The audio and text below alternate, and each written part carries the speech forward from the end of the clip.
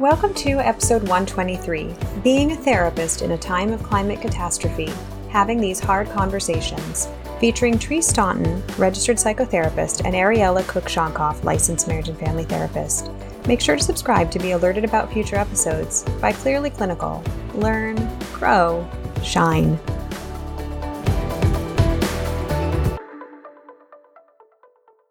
Hello to our listeners. My name is Elizabeth E. Riez, and today we're talking about something that is very near and dear to my heart. How do we as clinicians hold space and work through our own climate hopelessness and also work with clients who are struggling with this as well when we're watching the climate change around us and it's affecting the way that we live? So I have asked two experts to join me today. They are both part of the Climate Psychology Alliance, and they'll both tell you a little bit more about that.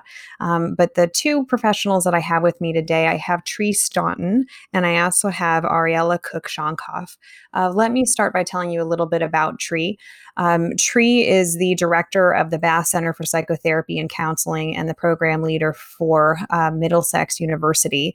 And she also is a longstanding member of Climate Psychology Alliance. This is one of her passions.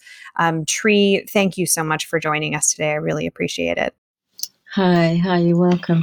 So why don't you take a moment, Tree, and tell us a little bit about you and how you came to have this specialization in what is in a field that has become climate psychology? Yeah, okay. So I think it probably starts with at the beginning of my career, I trained as an occupational therapist so I worked in rehabilitation, mostly with people with neurological conditions.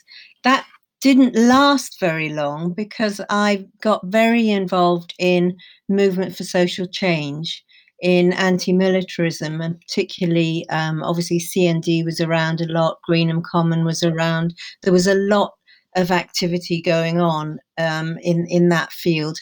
And that I worked in that for about 10 years, and I began to realize that really change, you can't change people's views.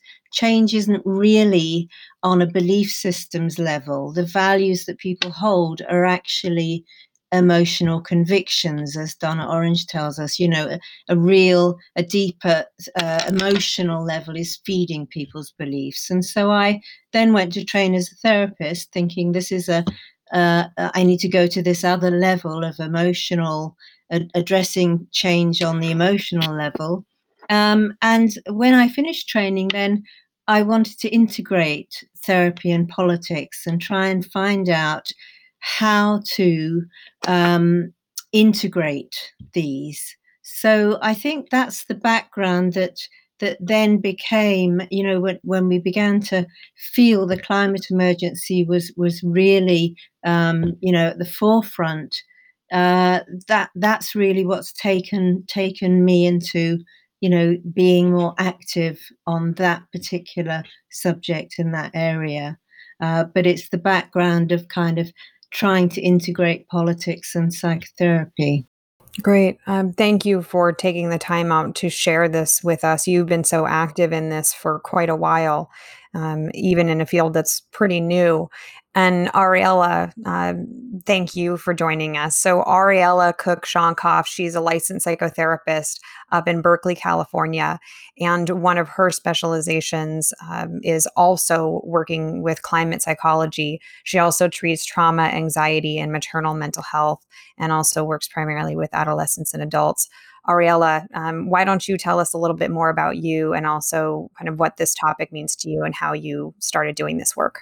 Well, I think really living in California, living where I am in Northern California, it's the climate crisis is at our doorstep. So it's really both a professional and very much personal concern. Every 3 months out of the year it's wildfire season. That's what they now call it, right? And so there's a way in which I experience firsthand some, mental health, like the eco-anxiety and different feelings that my clients are as well. And so for me, I had a wake-up call in 2019 when I heard Greta Thunberg addressing, the UN climate convention for climate change, and her words pierced through me. I had just dropped my kids off at their schools, at preschool. Her words pierced through me. She said, "How dare you?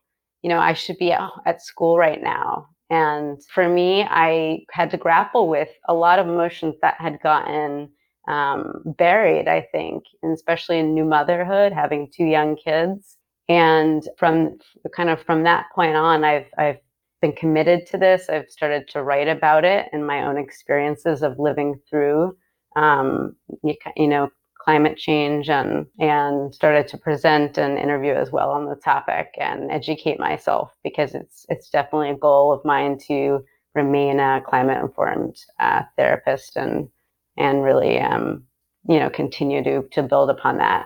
Thank you. Thank you for joining us, Ariella. So, for our listeners, one of the things that Ariella and I have in common, so I live in Southern California and also have two young children. And even last week, so as we record this, it's January of 2021. Last week, our power and internet were out for a number of days because they were taking preventative measures due to the high winds. I have been evacuated, I think, 8 times during my life living in Southern California, ranging from Santa Barbara to Los Angeles. And it's become this part of my life that is unavoidable and devastating. And it's the kind of thing that I lie awake at night. I mean, our community has lost so many people. California has lost so many lives, and just millions upon millions of dollars of loss of property. And it's very real, and I appreciate what Ariella is saying about it's on our doorstep, and so for us it's unavoidable. And then we have Tree joining us from the UK with a very different experience of what it means to be considering climate crisis. So why don't we start right there and just start talking about, for our people who don't really know about what climate psychology is, what is it? What does climate psychology mean? What is climate crisis? Ariella, you mentioned eco anxiety. What do all of these terms mean, and what do they equate to for us clinically? Yeah, I mean, I'm just hearing you talk about that, what you're living with, 8 times having to evacuate from your house. I mean, I cannot imagine that really from here. We've been experiencing floods. We had last a week ago, people in the north particularly, but you know, it's not anything like what you're going through, losing people. Hearing that really, it drives it home really, really acutely. So I think that where we start with climate psychology is really, this is a relatively new field. It's probably a decade we've been discussing this, because the fact of, it puzzles scientists, doesn't it, that they've given us all this information, and they think giving us information is going to make us act. And unfortunately, they didn't understand the irrationality of human beings, and that's where we come in. Because for decades the scientific community assumed that logic and reason will lead to a reasonable response from us, and it hasn't been the case. For the last 50 years it hasn't been the case, and here we are holding this understanding as psychologists about the unconscious, and about defense mechanisms, psychological defense mechanisms that mean that we behave irrationally. I mean, it is our business, isn't it, as therapists, to work with people's on irrational responses, and why do I keep doing destructive things when actually I know what I should be doing but I can't do it? And that's our bread and butter really as therapists, isn't it? That's what we do. We work with the sort of inability for somebody to be congruent, to live their life in a way that they want to live, and the self-destructive habits in our individual clients we can see on a massive scale here that, the self-destructive, this collective self-destructive behavior that I mean, I was listening to one of the scientists, Peter Kalmus, who's out in California. He's tearing his hair out, for years, trying to say, what is wrong with people? Why are they not getting this? And he's one of the few that really goes into his own process emotionally, because he's felt it very deeply. I was listening to him saying, I have empathy with the coral that are dying. I feel them dying. And that kind of connecting up is what's needed for all of us. So climate psychology is really about trying to join up those dots. I appreciate the way that you just explained that, and that challenge of how do we exist in this space where we as humans have these flaws and foibles that allow us to psychologically distance from certain things at certain times.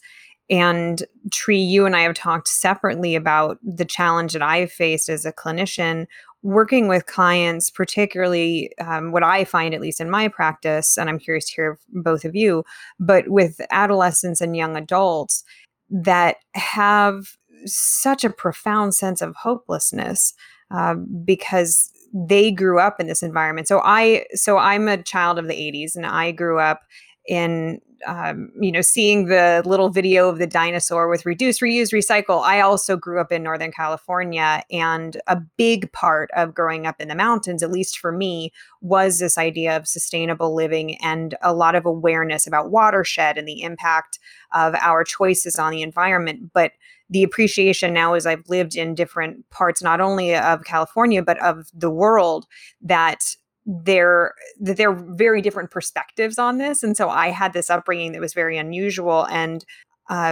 here I am now working with clients, sometimes significantly younger than me, nodding along as they're saying, I don't really even know why I'm trying anymore, because I feel like I'm screaming at the top of my lungs and I can't get the people that have a lot of influence to listen to this. Ariella, I can see that you're nodding as we're talking about this. Like, what does this topic mean for you? What have you seen clinically in this idea of climate psychology? Well, I've seen, something similar in that often it's adolescents in my practice, not adults, that are voicing concern about what's happening. And part of what I think leads them to feel more anxious about it is that they don't feel heard or understood by their parents or other adults. Not to mention that they're not seeing the kind of leadership that they're hoping to see on an issue that's their future. It's all, it's so important for them. It's critical for them, and not seeing adults act. What message does that send? Yeah, I mean, it's that we feel alongside them is the problem, isn't it? Because normally, as a therapist, you distance yourself a little bit from the issues that your client is expressing, and you can kind of empathize and understand, but you've also, you've got your own experience. You may resonate with what they're saying, but with this, you can imagine, we also feel let down by our leaders. We also feel like we are, kind of crying in the dark sometimes with this issue, and it's affecting us all. We're all in the same boat. I do think that, with adolescents, I mean, I'm an art therapist as well, and so sometimes it's just kind of giving them the means to express. It could be non-verbally, is really useful, or even through, poetry. I mean, we just saw a young poet at the inauguration, which was inspirational. And, being able to voice and be heard at a really fundamental level is really critical for young people, and so that they don't feel, that they're alone. And I would say the other piece is really connecting, supporting. It could be like, there could be group group therapy, climate psychology, in the group format for young people, but also just that they build those social connections and foster, a sense of moving forward in civic action, and but feeling, I think, integrated alongside with adults, so that it's not just feeling like them alone, no one understands me. Yeah, absolutely. And my experience with it, as someone who's been evacuated, I have my clients that are being evacuated simultaneously. They have no power as well. Like, these shared experiences, it reminds me so much, and it is really that community crisis response. We had the shooting at Borderline Bar here, it's 2 miles from where I'm sitting right now. And it was that same idea that there was something that happened in the community, and it was this collective trauma. It wasn't one of those removed situations where it's like, oh, my client is going through a divorce, and maybe I've been through it myself, but hopefully I have enough distance from their situation that it doesn't become this kind of shared trauma. But these situations, as we're talking about them, believe me, they're shared traumas. And as a wind picked up last week, the hair on the back of my neck was standing up. Every single one of my clients was bringing up, like, I didn't sleep well last night, because so many of them, I mean, I've had clients that have lost homes in the California wildfires. So to be in a circumstance where now we have this just routine trauma that's coming back up, Ariella, I appreciate what you're saying, which is like, how do we hold space for that? Because we can't gaslight. We can't use our CBT skills to argue with this and ask whether or not it's a rational thought. And it's like, no, it's completely rational that you're lying awake at night. Yeah. And so what do we do with that? So Tree, I'm curious, one of your specializations has been really understanding how people cope with the emotional and psychological impact of climate psychology, and how we've gotten here. So what do people do to get through this, to exist in a land of denial? I know for myself, I'm a tree hugger through and through, but I go through phases where I am like very angry at plastic, and it's just like, we will have none of it in our house, and no, you can't have a straw, and it's like, there is a light that is burning underneath me, a fire burning underneath me. And then I see other phases, not where I get lax, but it's not as passion driven, almost as anger driven. So what do we do psychologically to cope with this conflict? I think what you're saying is really interesting. It reminds me too of all political movements. You get burnout, don't you? You get the kind of, somebody just can't keep going about an Yeah. issue. And I think that's the same here, that it kind of has to go on the back burner for a while. If you're not, I mean, I'm curious actually about how it is when you have the fire season and then it goes away. Does it then go away in your mind? Does it go away because it's not in your direct experience? I'm curious what Ariella's response is, but for me, it is always on my mind. And it, again, growing up in Tahoe, growing up in the mountains where the threat of wildfire was very real at all times. Like, I learned as a little kid to pay attention to where the dead trees were. Like, it was just like, that was what we were taught in school. So for me, it's always spinning in the background. And it's been interesting in my lived experience in the last few years, because it's been so dramatic with the amount of life and property that's been lost in the last 5 years here in California. I mean, it's just unbelievable. It's never far from my mind. Not a day passes, practically not an hour passes, and I'm not aware of it. And I've wondered, like, okay, when fire season passes, that quote unquote fire season now just spreads into the entire year. When it passes, will I back off of this? And what's interesting is that I don't. Like, I haven't found that I back off of it. And so I've been watching myself and riding that wave, but the pressure now is ever present. Ariella, how about for you? Yeah. So For me, I mean, I'm from Connecticut, so getting used to wildfires in California has been, I mean, I'm like a fish out of water here. It's been like such an adjustment. I don't know. I mean, I didn't grow up with the drills that you had, Beth. So for me, it is on my mind a lot.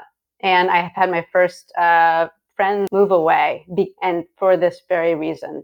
And it is a conversation that I'm having as well about our family and if we're going to stay. But I would say that what I find concerning is that and it's concerning and it makes sense, is that for a lot of people it disappears. It's completely like no one's talking about it. It's on everyone's mind. Everyone's in a heightened state of alert. Everyone's going to the Mhm. stores and buying up masks, buying out ice, preparing to evacuate, having their grab bags ready to go.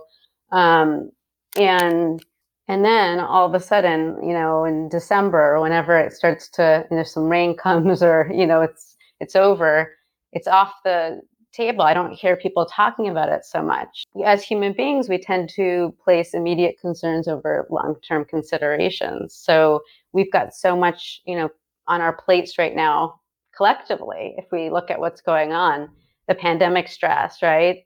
Joblessness, there's food insecurity, there's political, Mhm. conflicts, there's racial, violence. There's so many different things, so many different layers that are competing for our attention. We can only handle so much on our plate, right? Like you can't take it all on at once.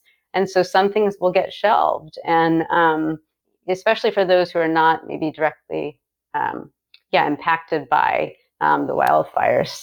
Absolutely. And that phenomenon of caution fatigue, I think we've seen so clearly with the pandemic. I think we've probably seen it all in ourselves. We see it in people around us where we're not designed to be on high alert. Our immune systems, our bodies, our brains are simply not designed to exist in this heightened state of alert all the time. And we get burnt out. And so we drop back down into something more manageable.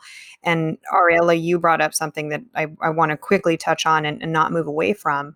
But that idea of being able to move out of an area because of climate impact, and how much part of this conversation is access to finances, is about privilege, is about race and ethnicity, and being in very different areas. And so here we are in California talking about wildfires, but we could just as easily be talking about hurricanes, about tornadoes, about flooding, about these different phenomena that are affecting people all over the world. And that some people are simply stuck there. They don't have the option. And so that increase in hopelessness, where it's like, my goodness, what privilege do I have to be sitting here going, goodness, can I uproot my family? Can we move? Do we have the resources to be able to do that? And appreciating what a unique and, while still awful position to be in, is so much better than other people. And the impact, when we look at the impact of climate change, the increased fallout for people who are not white, who have lower socioeconomic status, that I've absolutely seen that real time in different communities and in different countries where I've traveled, where it's like you don't have the privilege of thinking about how many plastic bags you're using, because you're using plastic bags to store your food because you don't have access to resources to even buy plates. So it really doesn't matter whether you're using plastic, because you're just trying to survive, and that's a different animal. My quick answer to that is, with privilege, I think comes responsibility, and I think that, I mean, I have to say I am feeling energized by seeing how many people are taking this on. There's actually an increase in engagement on this issue. I think one concern was that the pandemic, would eclipse all and there wouldn't be continued Mhm. engagement. But I believe it. The Yale site for climate communications showed that there's even actually consistent engagement, and maybe even a little bit more now, even in 2020. I had the privilege of being able to pack up my family and go stay at a friend's house. To be able to work remotely, or take the time off. Not everyone can do that. I also was able to, we purchased air filters for our house, and those are not cheap. And there's so many inequities that are a part of this that must be addressed. Those who have the privilege should, do everything within their power to speak out and to bring this into consciousness. As therapists, we don't set the agenda. We're not supposed to bring in something to a therapy space. We're supposed to be there and receive and respond and so on. But we also know that when something is in our consciousness and we look for it, we kind of can invite things into the room. And we can also, our clients know when things are welcome or they're not welcome, in all kinds of ways. We don't necessarily start the conversation, but we can in the beginning when we first see our clients, we can say, well, so, and what's your relationship to the world? How are you feeling in the world right now? Because that's so relevant, isn't it? And we have to assume that the world is impacting on people, and that even though they may come with a kind of a problem that's in their immediate world, they have to be being impacted by what's happening right now. So, Tree, as you're talking about this, tell me more about those psychological defense mechanisms because, I know I've seen it firsthand of the denialism that is alive and well all over the world, particularly about not necessarily, well, there is absolutely denialism about climate change in general and whether or not that's a thing. But the other part is like the idea of whether or not we need to do something about it right now. So there's kind of this twofold issue. How do human beings defend ourselves from this kind of information when we're looking at denial, at these defense mechanisms? What are they called? Can you talk about that? I know that that's one of the things that's really interested you. Well, of course, immediately when you say denial, that's the, when we fear being overwhelmed, then that's when we shut down and we can't process and we can't consciously recognize what's happening. So we have to assume denialism here is about the fear of overwhelm and creating, the wall that we're not going to take this in. But one of the things here with climate psychology, the word disavowal is used very often, and that's a much more interesting kind of defense because you are the information, you accept the reality about it, and at the same time you can kind of compartmentalize it somewhere in your psyche and then go about doing things that actually are contributing and making the problem worse. So, we still have people that fly at the same time as believing and knowing that flying is a really damaging thing to do. That's the worst thing you can do for the environment. And I was talking to Ariella about that myself when 2015 I flew to California. I was there for a month, and when I think that in 2015 I was more than aware, I had been working on this, I had been aware of this, and yet I could do that. When I came back, I had a kind of absolute moment where I could no longer have a petrol car. I switched to an electric car. I could not, and there was something about I cannot go and fill up with this stuff. I cannot bear to use fossil fuels anymore. But I still always wondered how did I manage that to sit alongside going on this long haul flight, knowing what I know. And that's one of the most interesting and problematic, I think, defense is this lack of congruence, that we don't line things up, and it's you listen to Greta, it drives her mad. She says adults say one thing and they do another, and she can't comprehend why this is, that we do this. We split off, and we kind of know something, and we don't live by what we know. We aren't consequential.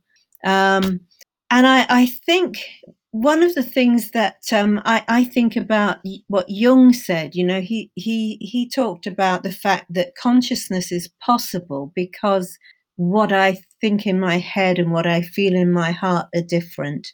And what I know in my guts, they're all different. We're a sort of multiplicity, we're not of one mind.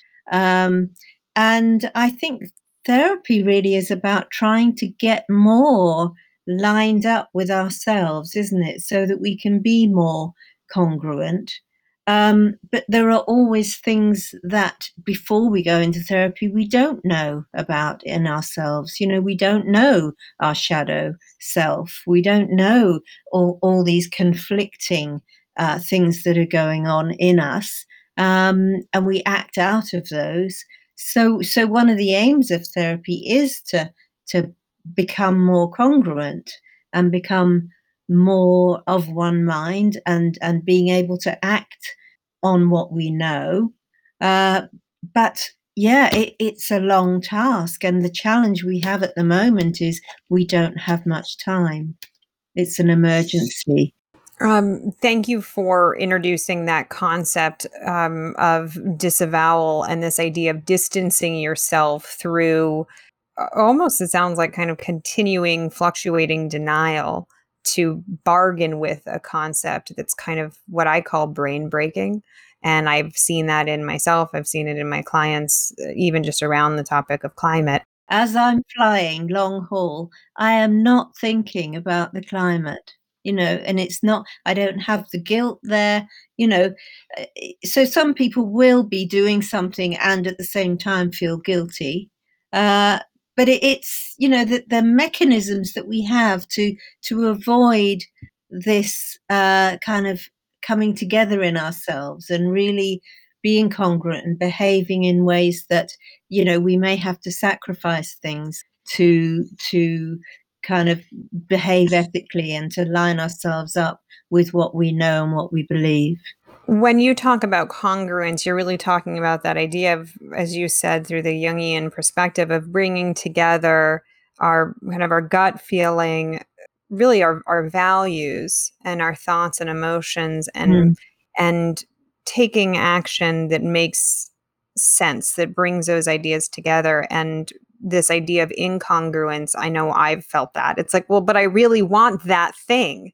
I really want that thing, so I get a break today in being a conscientious consumer and aware of my carbon impact because I really want that thing, whatever that thing is, and seeing myself even personally just working through that.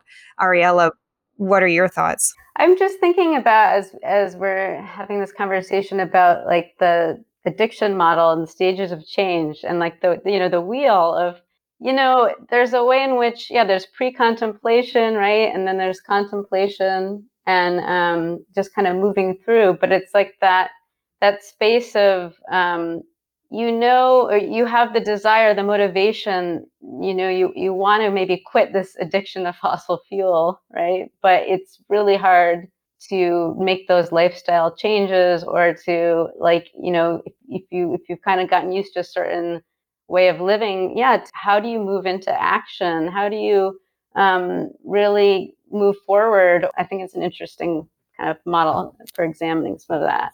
But I was going to mention also, just the stress response system as a reason, like, or how, in looking at how we respond to the climate crisis as humans. If you look at the fight, flight, or freeze response, everyone can be, is responding differently, and this is part. This can explain some of it. If you look at fight, it could be some people are rising to this challenge, and they're become activists, they become super engaged, or maybe they even burn out. So it's like it can be a one extreme, right? And then there's the flight, which is more they're distancing themselves from the pain of facing what's going on, because it's so emotionally disturbing.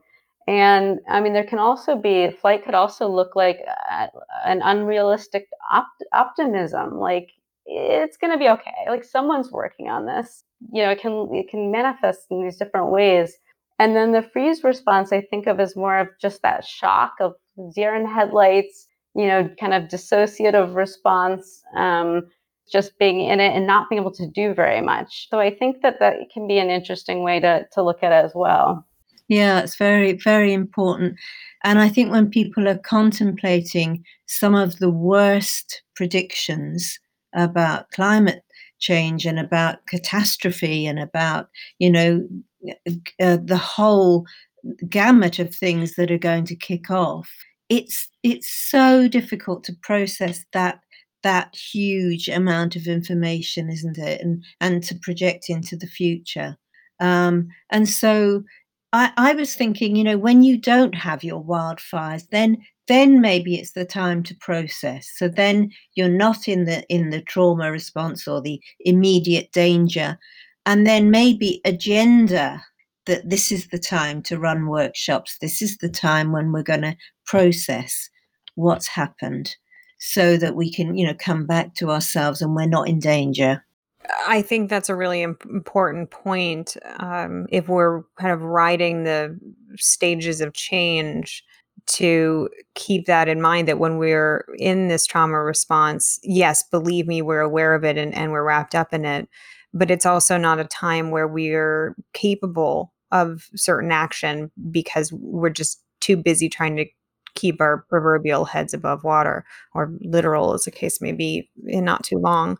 Um, for each of you, what do you think is the number one thing that therapists need to know about how to deal with climate distress, climate hopelessness, whatever, eco anxiety, whatever word you want to use for it, but the feelings related to climate? What do you think therapists really need to keep in mind?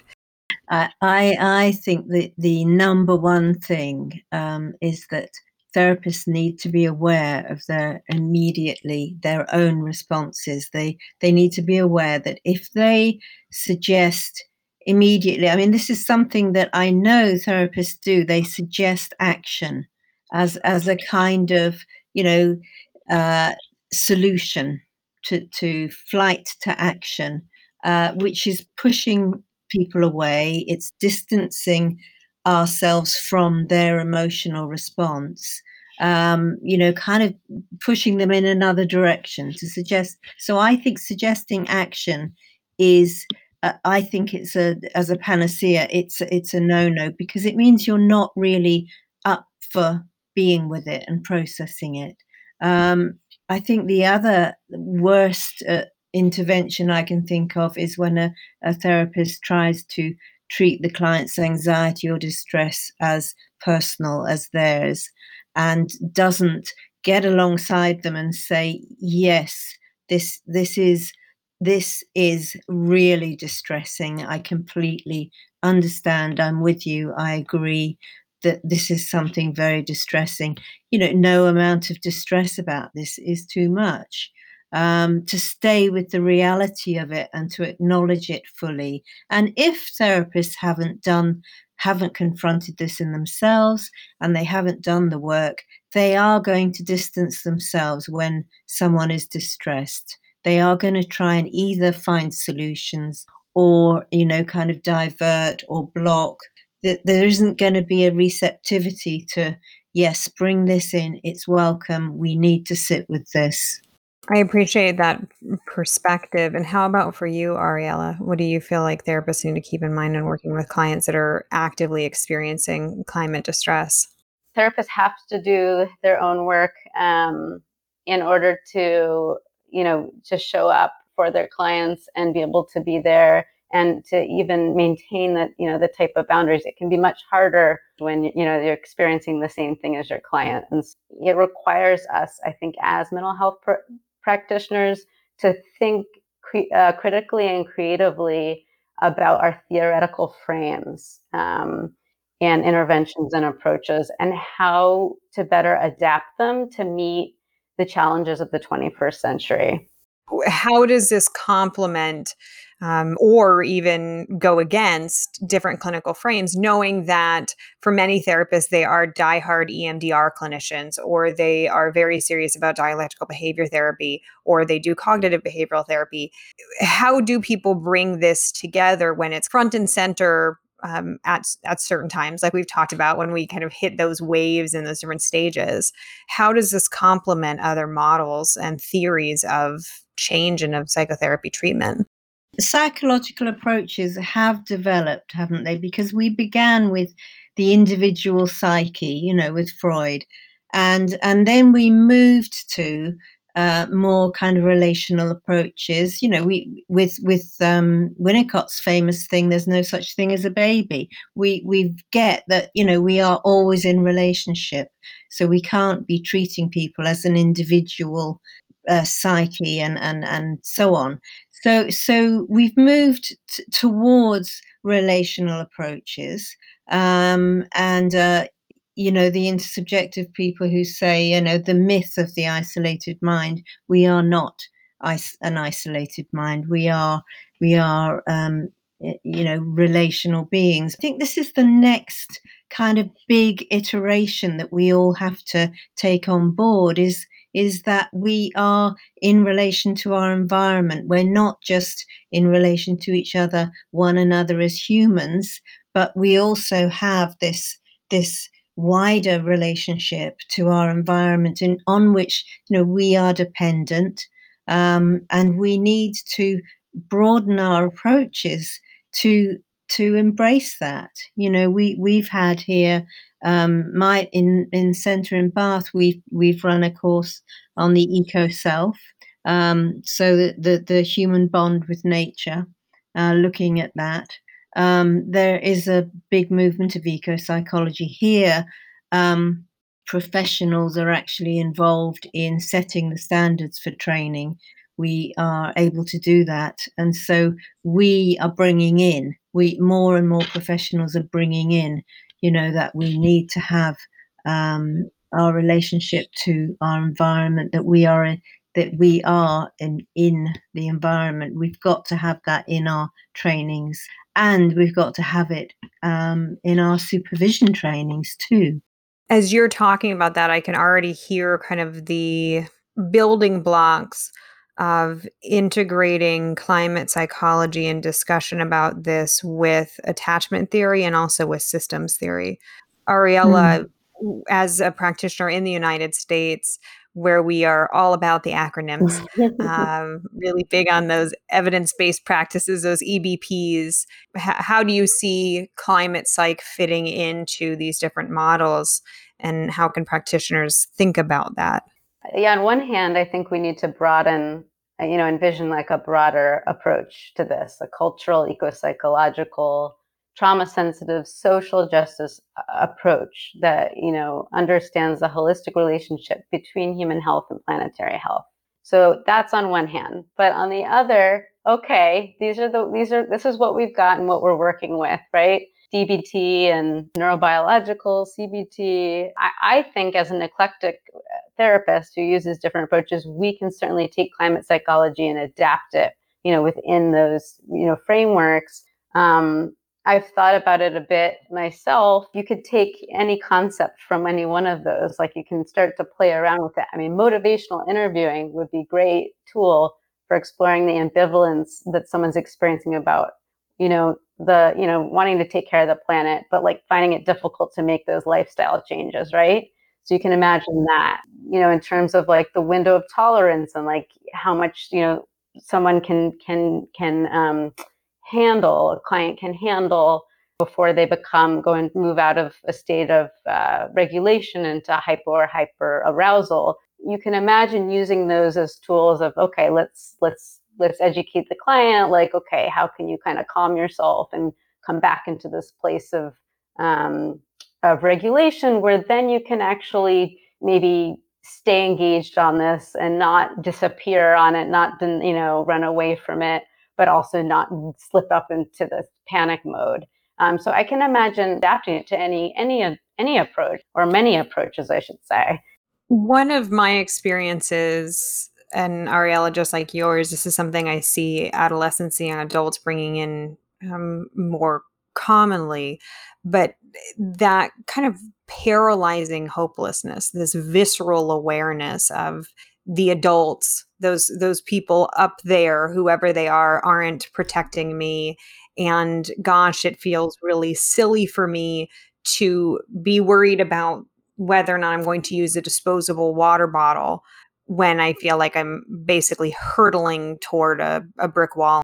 You both mentioned sitting with clients and meeting them where they're at.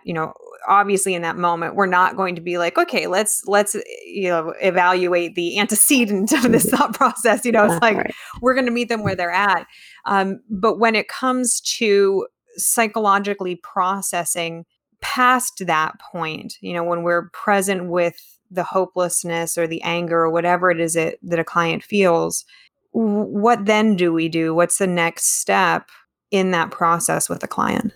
Once you're in the process, it's process led. The next layer, the next thing can come as long as you are attuned and receptive and resonating with what's coming. Then there's a self-regulation that can start happening where somebody, the next layer comes. Yeah, that's the way I would see it. So if you're doing the therapy that's needed here, the process will unfold in the way that it needs to.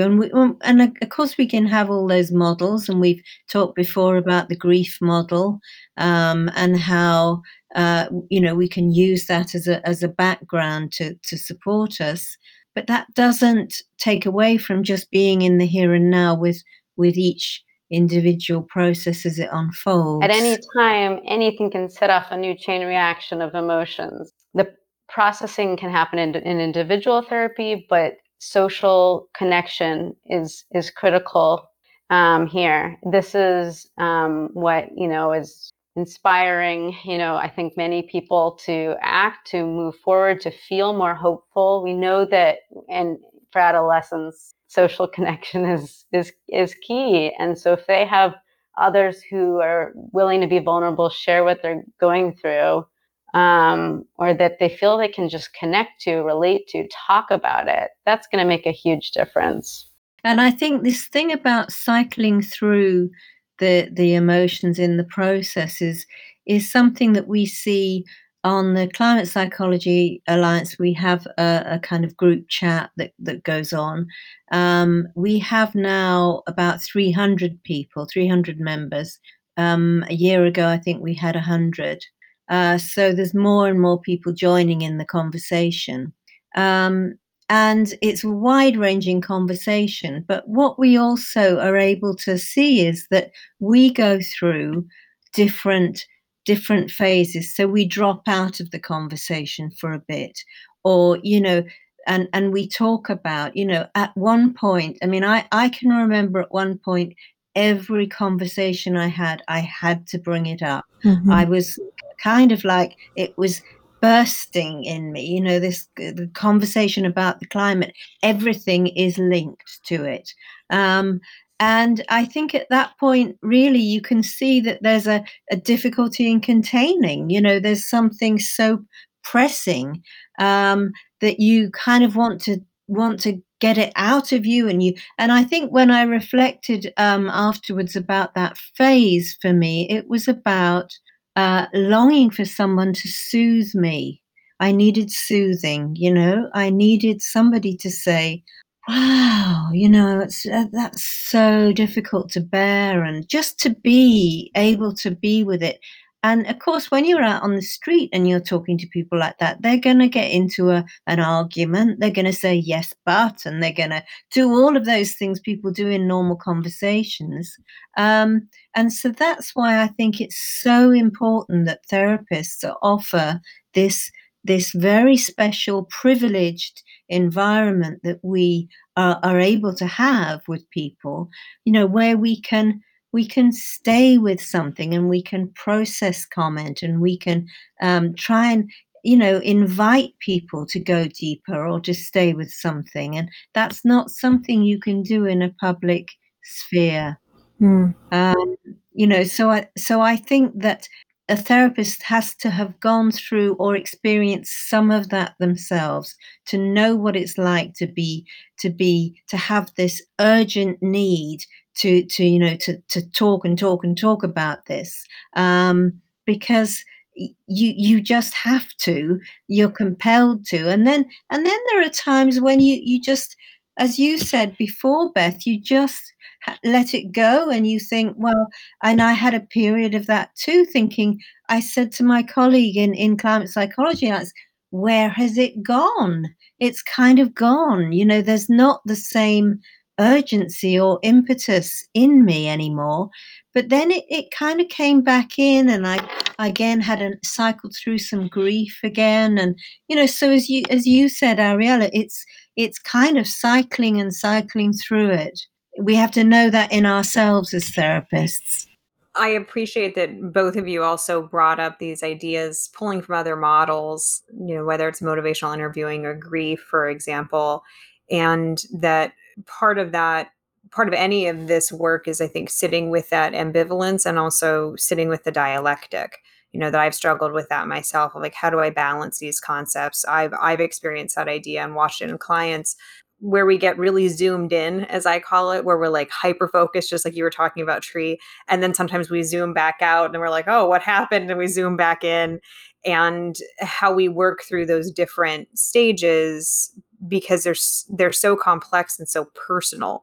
And another thing I'm hearing from both of you is just that idea of like, we need to show up with our clients wherever they're at, but keep in mind that we have these models that if we feel like a client maybe is working through stages of change, they're in preparation about something, then can we use motivational interviewing to get them 1% closer to activation at that point?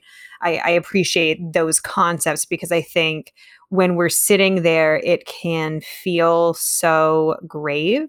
And it's easy to get emotionally wrapped in with it, that we forget these clinical skills that we've acquired over the years and their applicability to this concern.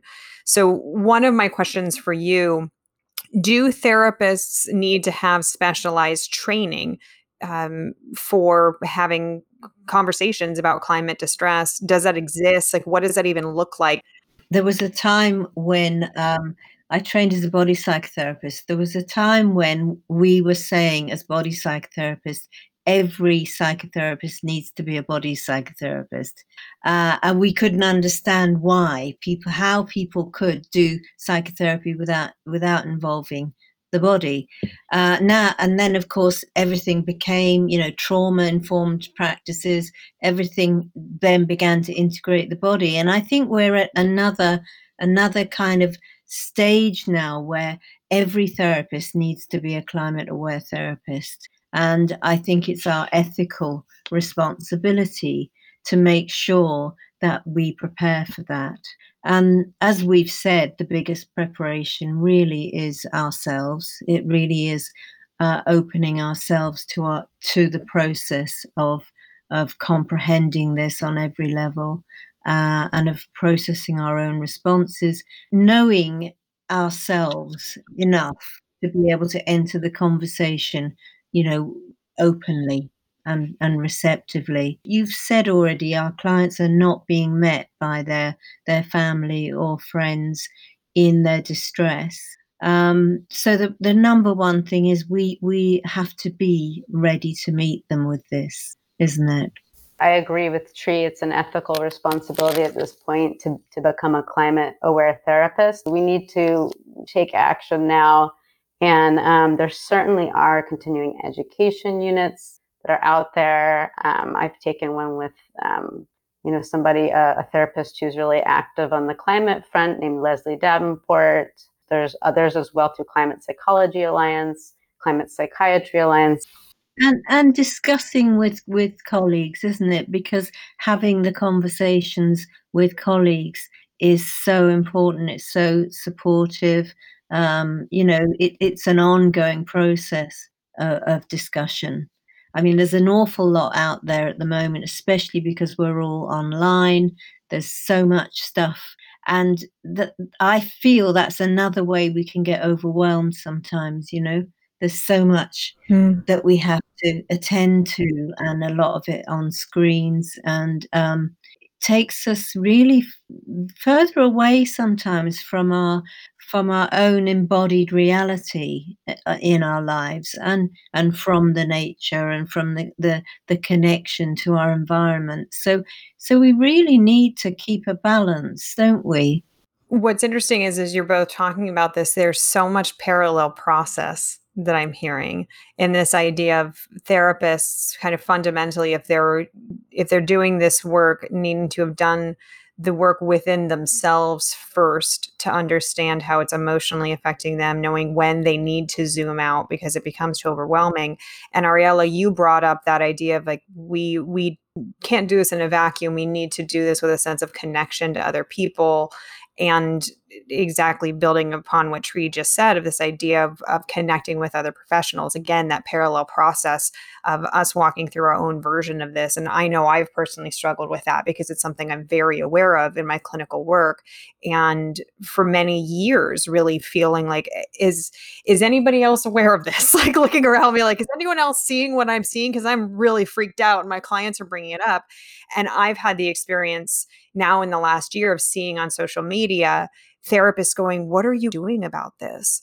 Like Mm. how are you all approaching this with your clients? How are you talking about this? Because now it's becoming more and more pressing as each day passes, and the need to set up the scaffolding to help ourselves and help our clients with it. There are climate cafes for therapists that are happening right now also. So those are happening through Climate Psychology Alliance, and I'm sure that that will be growing. So let's talk about that next piece. So for our listeners that are feeling compelled and motivated to dive a little bit more into this conversation, into this topic, knowing that what we're really talking about right now is just barely scratching the surface. How do people do that? What resources do you recommend to them? And I'm curious what's been really helpful for you as practitioners in your own growth. Yeah, I mean, I think I've talked to you about the Climate Psychology Alliance and the resources that are on the website there. One of the developments has been podcasts, really good podcasts, amazing discussions with young people between one of our members, Caroline Hickman, who's done a lot of podcasts there. Conversations. So I did some training for therapists. I've done a couple of CPD workshops. This was before the pandemic, so we were in person. And we spent really half of the day dealing with confronting our own responses. And then in the afternoon session, we looked at uh, kind of how questions that clients bring, and dilemmas that clients bring, and how can we respond to those. And it was really, really, really nourishing, I think, for people, especially people who'd really met it in the room and not known how to cope with it. One person said a client came, and she was somebody who was flying a lot. She was flying, everywhere. And the therapist was really struggling with it. She was saying, like, this, how can I sit and listen to her next plan for her sixth flight in a few weeks when I'm having all these feelings about her not having any climate consciousness, or conscience. So I think that's where we need backup in our peer supervision and our supervisors to really come to some kind of reality about, well, how much can we say, how much can we intervene in this? Yeah, these are very complicated issues and questions that you're bringing up, and obviously another conversation for another time. But that, yes, I've been faced with that, and it's reminding me of the interview that I did with Lambers Fisher when client and therapist values clash. And this is another one of those values clashes. Mm. And I can appreciate that values conflict in that example you brought up. There's so much more to be said on this topic.